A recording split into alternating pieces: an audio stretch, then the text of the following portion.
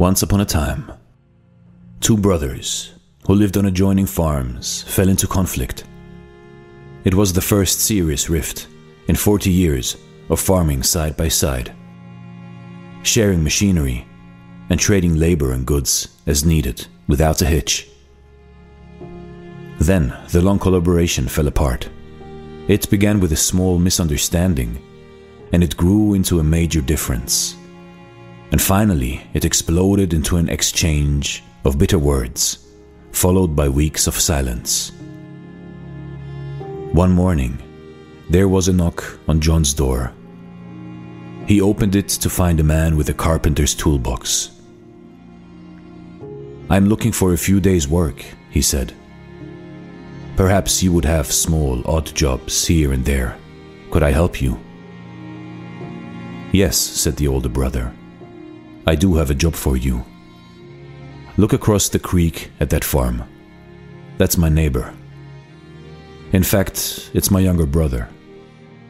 Last week there was a meadow between us, and he took his bulldozer to the river levee, and now there is a creek between us. Well, he may have done this to spite me, but I'll go him one better.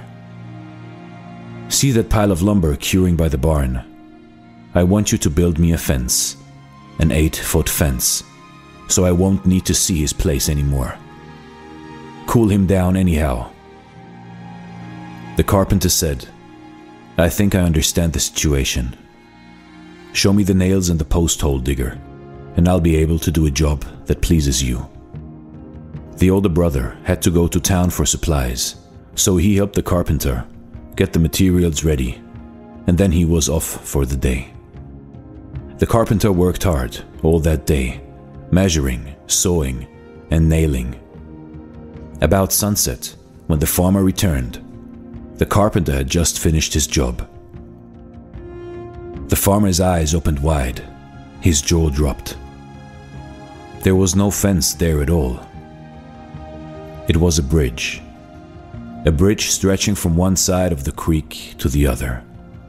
A fine piece of work, handrails and all. And the neighbor, his younger brother, was coming across, his hand outstretched. "You are quite a fellow to build this bridge after all I've said and done." The two brothers stood at each end of the bridge, and then they met in the middle, taking each other's hand. They turned to see the carpenter hoist the toolbox on his shoulder. "No, wait, stay a few days. I've a lot of other projects for you," said the older brother. "I'd love to stay on," the carpenter said, "but I have many more bridges to build."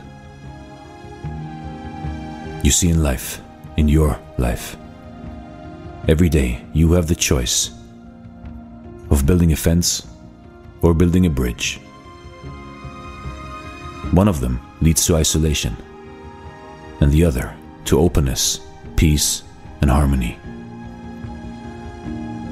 Life is short, so forgive quick and easy. And always remember the good that your brother or your friend does to you.